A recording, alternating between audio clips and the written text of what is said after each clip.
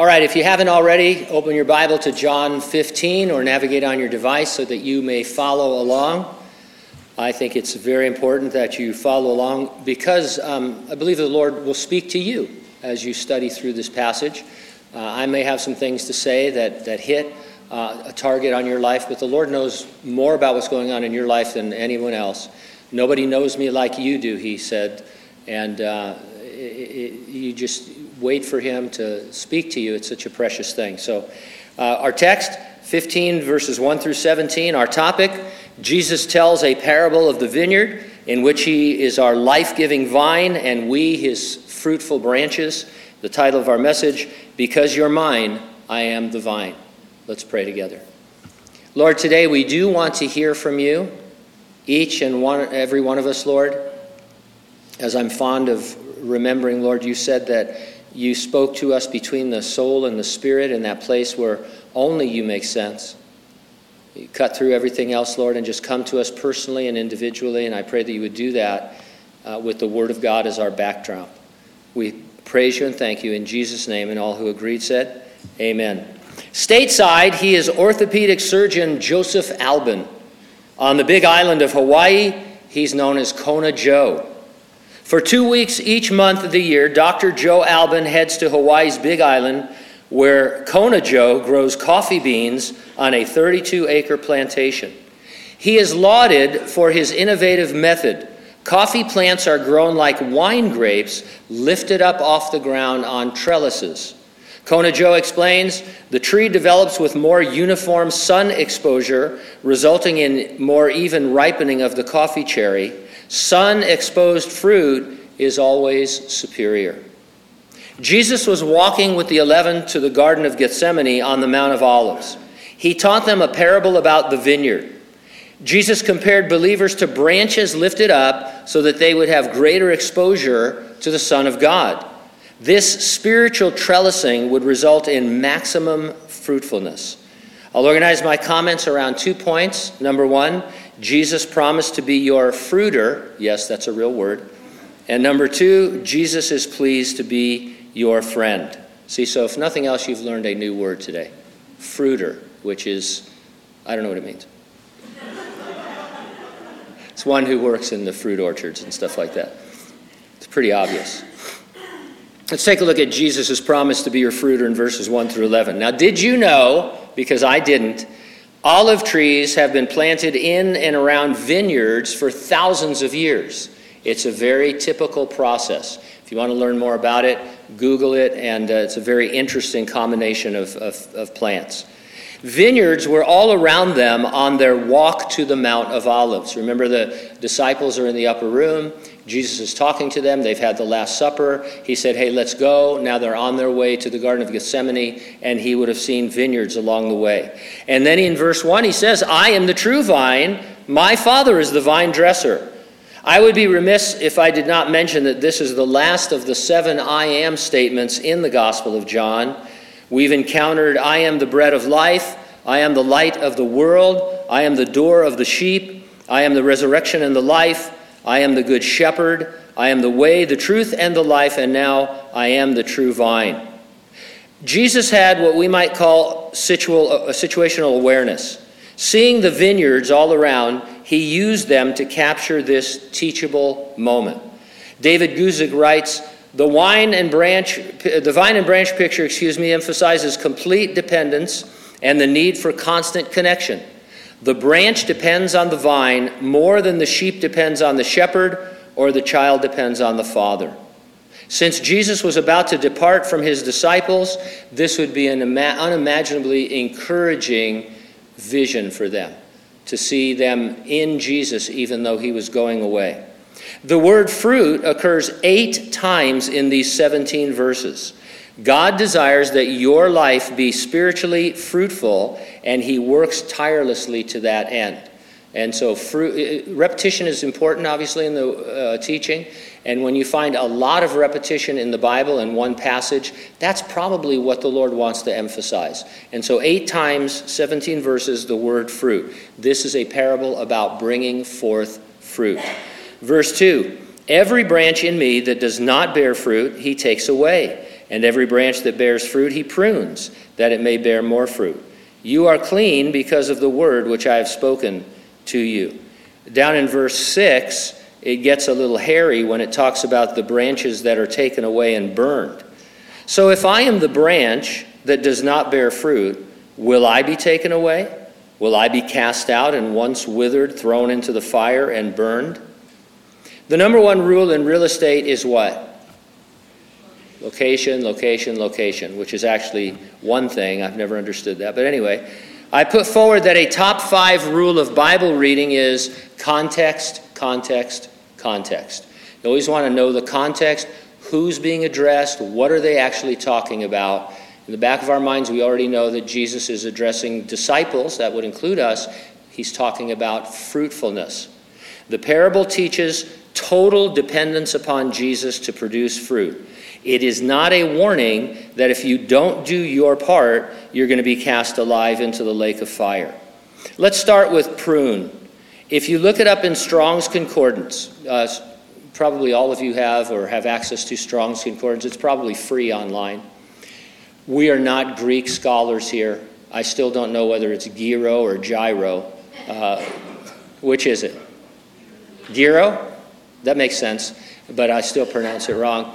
But so we don't pretend to be Greek. But anybody can pick up Strong's, and if you don't go too far with it, then you're okay. And so looking just at Strong's Concordance, it says the word prune, rather, if you start with that, it means clean or cleanse. And the Strong's number for that word is G2508. And the word derives from number G2513. So they're telling you there's a root word, G2513, and this has a branch off of it, and it means to clean. In the very next verse, Jesus says, you are already clean.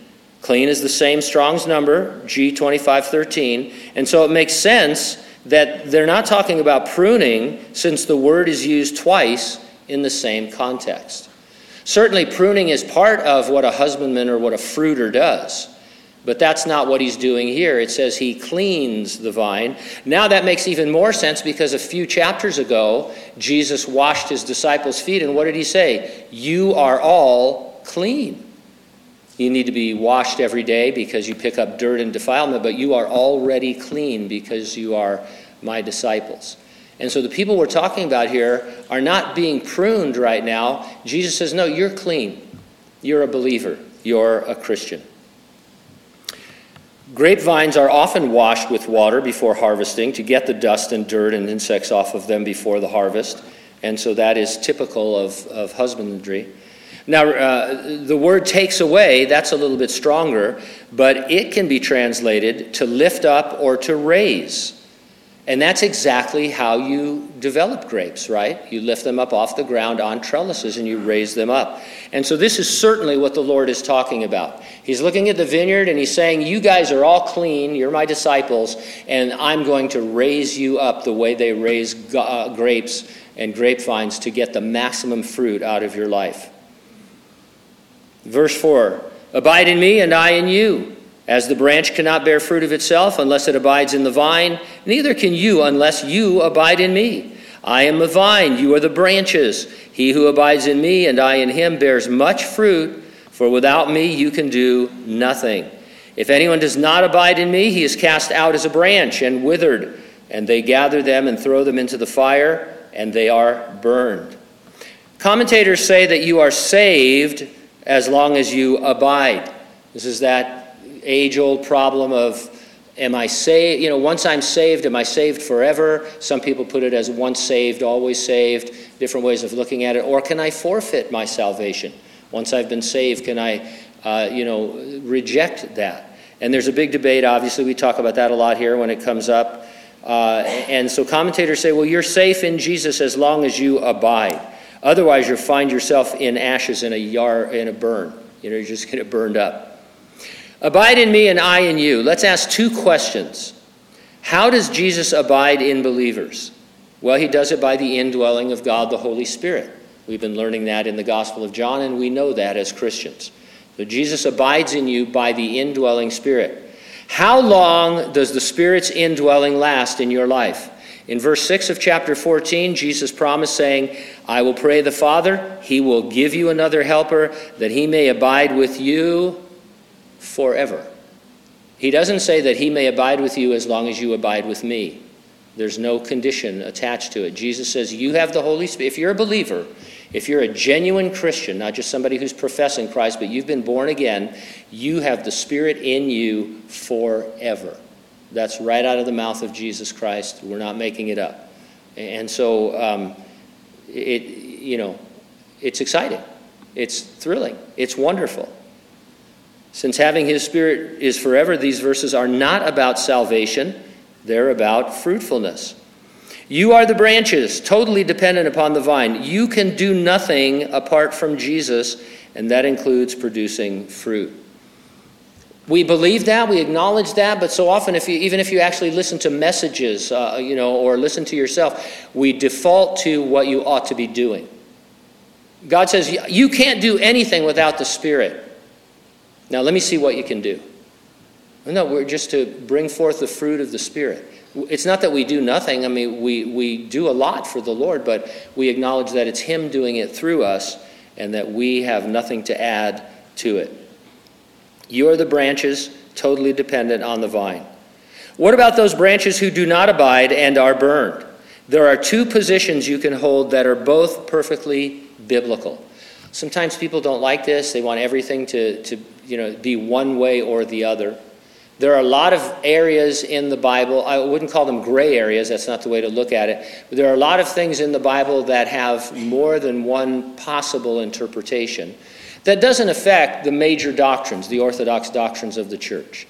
So every Christian has to believe certain things. God is one in three, and that Jesus came as in his incarnation through the virgin birth, things like that. But there are many things that we disagree on. All you have to do is drive around town and see that there are a lot of different churches. And in any one church, we would disagree about certain things as well, but not to the point that it affects our Christianity. And so when the question comes up, well, who are these who didn't abide in Jesus who are burned up? There are two possible ways of looking at it. How does Jesus, he says they are not believers. Jesus described believers as abiding in him, and he in them. They are not ever said to be in him. And so these would be branches thrown into the fire, those who never had Jesus in them. Judas Iscariot would be our example. We saw him a few weeks ago. He hung around the Lord. You would think that he was in Christ, but Jesus was never in him. All of us would admit that there are many people who go to church that are not saved. They're not born again. There may be people here this morning. You may have been a person like that. You might have gone to church your whole life, but not really known Jesus Christ. A lot of people have that testimony. And so it is possible that these people that are non-believers that will be cast alive into the lake of fire. The other position is these branches are believers, but since we're not talking about salvation, we're talking about their works at the reward seat of Jesus. The Apostle Paul told believers in Corinth, each one's work will become clear, for the day will declare it, because it will be revealed by fire. And the fire will test each one's work of what sort it is. If anyone's work is burned, he will suffer loss, but he himself will be saved, yet so as through fire. And so there is a time coming after the rapture of the church where we will stand before the reward seat of Christ. It's the bema of Christ, it's called in the Bible. And he will reward each of us for things that we did in serving him. That passage talks about building with precious materials or building with common materials, being spiritual or being carnal. And so when we stand before the Lord, we want to have a good review. You ever had a job evaluation? You want it to be good, don't you? But you always come out and you think, I don't agree with that. I'm not a slob, just because I never wash my Levi's. Did I tell you that you're not supposed to wash Levi's? I feel like I must tell you this. I can't remember. Did I use this as an illustration recently? I didn't. Oh, okay, I must have cut it out. I'll use it here where it doesn't make any sense. But anyway, one of the high guys in the Levi Strauss company, one of their managers, I was watching him in an interview. He said, you are never supposed to wash your Levi's. You just spot clean them. And he was wearing a pair. He said, I've had this pair on for 10 years without ever washing them and stuff. And I thought, wow. So now I have a pair of Levi's that I do yard work in, that I don't wash, and my wife, I have to hide them because Pam's going crazy. But the grandkids love it. Every time they come over to help me with the yard work, they say, "Have you washed your pants yet?" No, these have not been washed. And you can tell they haven't been washed, but I'm sure he wasn't talking about your yard work pants. But anyway, just you save water. Pretty soon, the state of California is going to mandate this anyway. They're going to say you can't wash Levi's, and they'll establish the Department of Levi Police and stuff. And so just get ready for it. I'm going to keep talking until I remember what I'm talking about here. Oh, yeah, fruit. So on the evaluation, you're not going to want to get before the Lord and have like some nuclear blaze going on over here because you'd have no good works and have all your fruit burn up. And yet he says, but you're saved through that fire. It doesn't cost you your salvation because, it's Jesus who brings forth fruit. You just decided you didn't want to cooperate with him, or you wanted to use your own carnal methods and motives. And so I look at this and I think, well, maybe this applies to anyone who's reading it. If you're a non-believer, an unbeliever, you're being warned that you need to be connected to Jesus Christ or you're not going to be saved. You're not saved. If you're a believer, you want to be encouraged about love and good works. Verse 7, if you abide in me and my words abide in you, you will ask what you desire and it shall be done for you. If can be translated since you abide in Jesus as a branch on a vine, you can ask. I desire craft coffees. Kona Joe, that's not coming anytime soon at $45 for 8 ounces. Red Elephant Coffee Company, that's more doable. Lana Coffee. But that's not what Jesus meant. By this my Father is glorified, that you bear much fruit, so you will be my disciples. So I might desire coffee, or maybe the Ferrari I always talk about. What should a branch desire? If you're a branch, right, the context, what does a branch desire? Well, above all things, to bear much fruit, because that's the purpose of a branch. To be so connected to the vine that you bear tons of fruit. And so this is a promise that God will bring fruit in my life if that's what my desire is. It's not a cop-out. People say, oh, it says here you can ask for anything and he'll give it to you. That's not really what it says. We're in the context of fruit. You're a branch. You should want what a branch wants because that's what your purpose is. As the Father loved me, I also have loved you. Abide in my love. Judas had been dismissed to betray the Lord. Peter soon would deny him. The rest would scatter. While the Lord's body was in the tomb, they would be filled with despair. Against such a dark, devastating background, Jesus spoke of them abiding in his love. In the darkest, most dangerous valley of the shadow of death, Jesus loves you with an everlasting, never-changing love. Hopefully you learned many years before I did that when you buy plants from a nursery, they have a tag that tells you how to plant them and where to plant them. Full sun, full shade, partial shade, type of soil, nutrients, how much to water them, etc., etc. I could be a millionaire and retire today just on dead plants, but it's too late for me. Now, talking about fruit, some spiritual fruit requires harsh conditions in order to bloom and grow.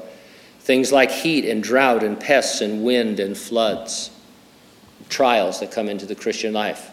Sometimes I think we get a little bit messed up because we think in terms of fruit and in terms of perfect conditions. If God's going to bring forth fruit in our lives, the conditions must be perfect. Great soil, great sun, and just all this stuff. And that's not true at all because the greatest fruitfulness in your life is going to be during times of adversity.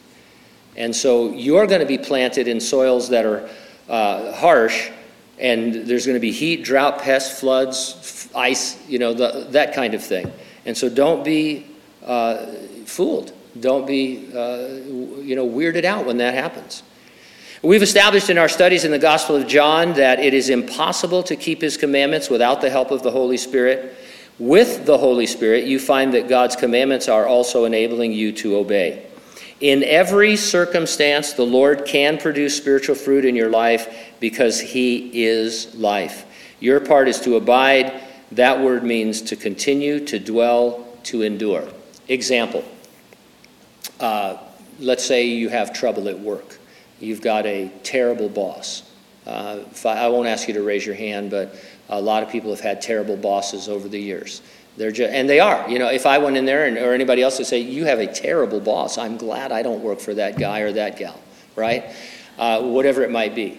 And it's just driving you crazy. Whatever the situation is, that you're not promoting above you, or they're just treating you mean or whatever, and all this. And a lot of times you're tempted, and it's a good thing. Go to counseling. Say, hey, I need to talk to you about my job. I'm just, I'm going crazy.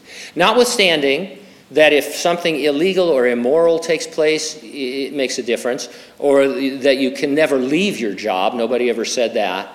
But that aside, you're just having a hard time at work and you can't take it anymore.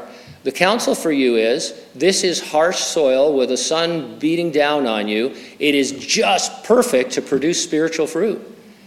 You're not going to be in some sandy loam with a gentle breeze, drinking iced tea. This is where God has you, or maybe you step back once and say, is this where God has you? How did you get to this job? Where are you in the will of God? Then you need to bring forth fruit in this. It's not about your boss. Those people come and go rapidly sometimes. It's about you and your heavenly Father and bringing forth fruit. So that's what we're talking about here. Verse 11, these things I have spoken to you, that my joy may remain in you, and that your joy may be full. Joy is not the word we would choose to describe those 3 dark days, was it? Jesus, though, was confident that not only could the 11 and his other followers remain in joy, no matter the circumstances, but that it might be full. Some terrible things come into our lives and they stay in our lives. Illnesses, diseases, long-term problems. Some things come and go. And the idea is that we would learn how to be joyful in them and bring forth a fullness of joy. The greatest expression of their joy would come after they received the indwelling of God the Holy Spirit on the day of Pentecost. The Apostle Peter would later write, although you've never seen him, you love him. Even though you don't see him now, you trust him, and so rejoice with a glorious joy that is too much for words. We are being encouraged to fix our eyes upon Jesus in order to become lost in oceans of his love for us individually and as a church. Acknowledge that you are in Christ and that he is in you, and endure as commanded in God's word, enabled by the Holy Spirit. It's not profound, it's very simple, but that's a great thing to write down in your Bible for hard times. You acknowledge you're in Christ, he is in you, you're enduring as commanded in his word, enabled by his Spirit. That describes the Christian life, and you then will bring forth fruit. Jesus wants to lift you up, not lop you off, right? This is about being lifted up to bear fruit. A.W. Pink writes, believers are never exhorted to be in Christ. They are in him by new creation. But Christians are frequently exhorted to abide in Christ, because this privilege and experience may be interrupted. Abide, continue, dwell, remain in Christ always has reference to the maintenance of fellowship with God in Christ. And so maintain your fellowship with the Lord, desire what he desires for you, desire what a branch should desire, and you'll bring forth fruit. Jesus is pleased to be your friend. The article on a popular Christian blog is titled, Casual Church, What Happened to Christian Reverence? I'll just read you a little bit of it. It says, what happened to reverence? Has God not the right to ask many professing Christians today, as he did the negligent priests of Israel? A son honors his father, and a servant his master. If then I am a father, where is my honor? And if I am a master, where is my fear? I get it. There is a line we can cross into irreverence. Now, we would all draw that line somewhere else. I don't want to get into examples, but I think you know what I'm talking about. There's some things that maybe Christians do. You think that's irreverent to me. I can't see them talking about God like that or having that kind of a practice going on. Or I know I'll throw one out. I'll get in trouble. Why not? Certain groups, and you can debate about this later. Certain groups, they have trouble with Halloween, and Christian groups that have sponsor haunted houses. Do you know a lot of the haunted houses are sponsored by Christian groups? They're trying to scare these kids, and then they hand them a tract at the end, and stuff, and tell them what's about. And a lot of Christians say, well, that's a little weird. to come at some kid with a with a chainsaw or something, receive Christ, but, so there are things you think, hey, maybe that's a little bit irreverent, I don't know. Every year I joke at our harvest thing about turning the youth building into the Great Tribulation experience, but so far it hasn't gained any traction. I can see why. But, so I'm not saying that that anything you do can't be irreverent. But casual is not a synonym for irreverent. Just because you're casual doesn't mean you're irreverent.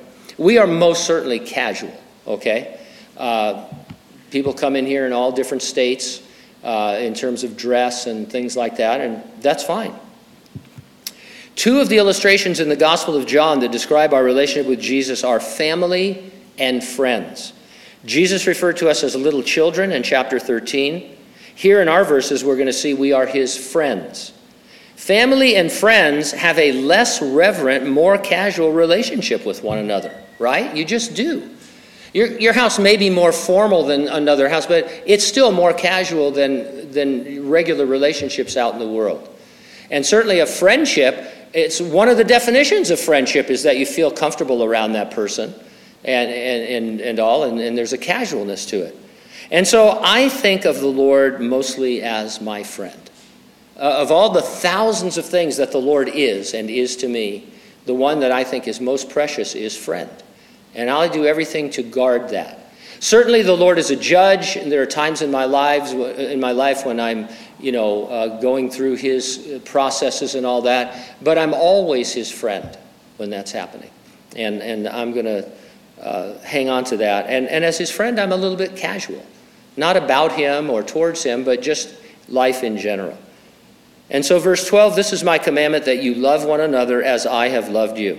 Again, not possible to love as Jesus loved without the Holy Spirit indwelling. Good thing he is in you once you're born again. He's a big part of the transaction of your salvation. You believe, you're born again, the Holy Spirit immerses you into the Christian life. He indwells you forever. In the book of Ephesians, it says he is also a guarantee that you will be wed to Jesus one day. He's like the engagement ring that the Lord gives you, guaranteeing that you will be with him in heaven. And so great, wonderful privileges of having the Holy Spirit indwelling us.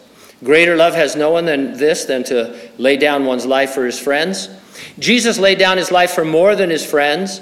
In Romans we read, for scarcely a righteous man will die for one, yet perhaps for a good man someone would even dare to die. But God demonstrates his own love toward us in that while we were still sinners, he died for us. Much more than having been justified by his blood, we shall be saved from wrath through him. No contradiction here between, dying for those you love and dying for those you don't love. Norman Geisler writes, Jesus died for both his friends and his enemies. In fact, his friends were his enemies when he died for them. There is no contradiction here, since the text does not say that Christ died only for his friends. He did die for those who would become his friends, but he also died for those who would remain his enemies. God so loved the world that he draws all men to himself as the Savior of all, especially those who believe. Not everyone will be saved, sadly. It's for those who actually believe, but the sufficiency of Christ is in the cross to save anyone. Verse 14, you are my friends if you do whatever I command you. John Gill writes, not that their doing the commandments of Christ made them his friends, or was the reason and motive of his laying down his life for them and showing himself in such a friendly manner to them. The sense of it is this, that by observing his commands from a principle of love, they would make it appear that they were his friends, being influenced by his grace and constrained by a sense of his love in dying for them. It'd be like you're out, maybe you're at work. Some of you have experienced things like this. Maybe you're at work or just out somewhere, and people come up to you and they say, excuse me, are you a Christian? Because they heard you say something or they saw you do something, or, the high point of my wife's life happened, I can't touch it now, it happened like 37 years ago, more than that actually, when we first got saved. We were at a yard sale, and this tender old woman came up to her and she goes, excuse me, are you a Christian? And she said, yeah. And she goes, I could tell by the way you were treating your husband. No, and then I thought, okay, I'm ready. Nothing for me. I felt like, Esau, after Jacob got the blessing. You got no blessing for me, lady? Come on. So that's the idea, is that you are, you're the friends of Christ, and people can say, oh, you're friends with Jesus Christ. He's known to you. Verse 15, no longer do I call you servants, for a servant does not know what his master is doing. I've called you friends, for all things that I heard from my Father I've made known to you. Christian life calls for flexibility. You remain servants and are simultaneously friends. God expects us to wear a lot of hats, doesn't he? I sometimes think we have the wrong hat on for the task before us. We choose the wrong hat. I put on a beanie when I need to have a hard hat, or vice versa. And so know where you're at in your walk with the Lord. Know what you're called to do. Pray about it and put on the proper hat. We fill all of these roles. They're not in competition with each other. You can't say, well, if you're a friend, how can you be a servant? Well, you can. You can be all of those things simultaneously. By his sharing with them the Father's words, they had become friends. We have the Father's words in the complete Bible, containing, it says, everything we need to live a life of godliness. We even know the future. Beloved, you are the friend of God if you're a Christian. Verse 16, you did not choose me, but I chose you, and appointed that you should go and bear fruit, and that your fruit should remain, and that whatever you ask the Father in my name, he may give you. Jesus chose these men as his disciples. They would have borne much fruit in the kingdom of God on earth had Israel received Jesus as their Messiah. They would yet bear much fruit in establishing the church in his absence. Once more, I urge us to understand the comfort these words would have brought to the 11. Jesus was prophesying their fruitful future, and in just a few hours, he would be crucified and thrown into the tomb. It could have hung on to this. Guys, I know it seems dark now. I mean, you talk about darkness. Jesus Christ being crucified. Guys, I know it looks dark, but he said we would yet bear fruit. We would be fruitful in the future. No one could see at that time because they were devoid of the Spirit living within. They had no idea what Jesus was talking about, but they had his word to hold on to. We will have a fruitful future. Let's hang out there, guys. While this verse causes a controversy in relation to how or if Jesus chooses people to become born again, or how or if the free will of those persons comes into play, I would say that the Lord is not suddenly pivoting to discuss the doctrine of election. By the way, guys, I want to tell you, you're my friends, and you're going to bear fruit, and all this is going to happen. Now let's have a study on the doctrine of election. And that's not what's happening at all. He chose these guys. He's not talking about choosing them, from eternity past. He chose 12 disciples. One of them was the devil, in order to serve him in a certain way. Election is not on the table here. There's nothing to indicate we're dealing with the election or salvation. Context, context, context. Don't read into the text what isn't there. A lot of people, because they come from a certain theological point of view, every time they see the word chose or chosen, they think the Lord is talking about predestination. Not at all. He's encouraging his disciples who he chose to serve him, that they would go on serving him and bring forth fruit. To again quote A.W. Pink, the central theme is not salvation, how it is to be obtained, or the danger of losing it. The great theme here is fruit bearing and the conditions of fertility. Verse 17, these things I command you, that you love one another. D.L. Moody said, if we have got the true love of God shed abroad in our hearts, we will show it in our lives. We will not have to go up and down the earth proclaiming it. We will show it in everything we say or do. Popular at county fairs to have the largest vegetable contest. At our harvest celebration, we have the largest pumpkin. I remember one year the Cool Wines brought in like some 500-pound pumpkin. And as they were bringing it in, I sent one of the guys to say, you're getting rid of that too, right? We don't need that thing getting rotten around here. But they won, obviously. The longest zucchini ever measured, 8 feet 3 1/3 inches. Probably tasted gross. It was grown by Giovanni Battista Scazzaveza in Niagara Falls, Ontario. We read the stories in the Bible and in church history, and we conclude that God only wants the largest zucchini you can come up with. And that if you're just growing small zucchini, organic zucchini, not very fruitful. But that's not true. Jesus spent his first 30 years on earth learning obedience. Any accounts of him doing miracles before then are false, because it says in John 2:13, the beginning of miracles he did in Cana of Galilee when he turned water into wine. He didn't do anything miraculous or special or spectacular for over 30 years. But God the Father was well pleased with Jesus' obscurity in Nazareth. He wasn't waiting for him to produce an 8-foot zucchini. He stands ready to produce his fruit: love, joy, peace, long-suffering, kindness, goodness, faithfulness, gentleness, self-control, and other things in each of our lives right where we are. It doesn't have to be giant fruit. And the truth is, am I wrong? I think the bigger this stuff gets, the worse it tastes, right? I mean, that's always been my case. I've only had a 6-foot zucchini, but no, I'm just kidding. That thing would scare me, But anyway, the Lord wants to produce fruit, and he can do it wherever you are. You don't have to be the Apostle Paul or the Apostle Peter.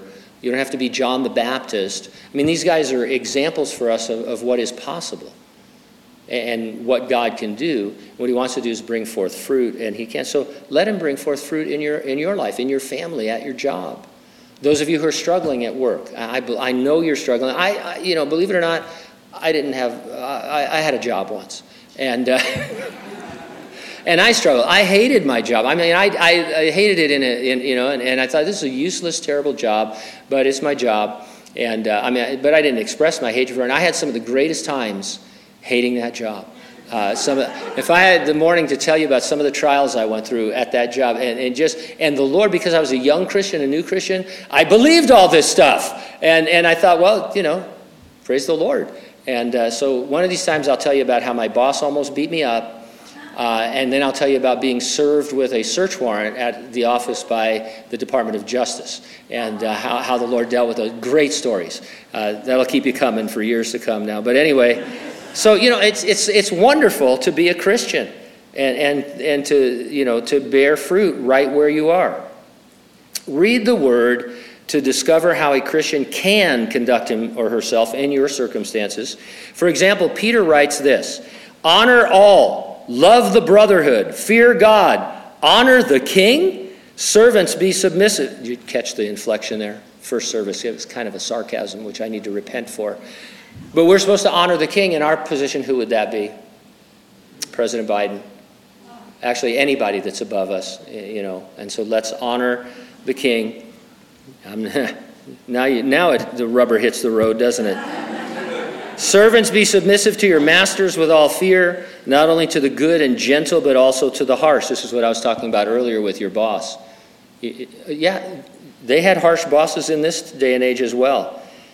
In fact, these people were slaves who had no rights. For this is commendable, because of conscience toward God one endures grief, suffering wrongfully, what credit is it if when you are beaten for your faults, you take it patiently? When you do good and suffer, if you take it patiently, this is commendable, meaning this is what brings fruit in your life. So you have to translate that into your experience and what he's talking about today. Believe this is what you are commanded and therefore can do, thanks to the help of the indwelling Holy Spirit, and then desire for God to produce fruit in the situation, thinking of yourself as a branch that is attached to the vine.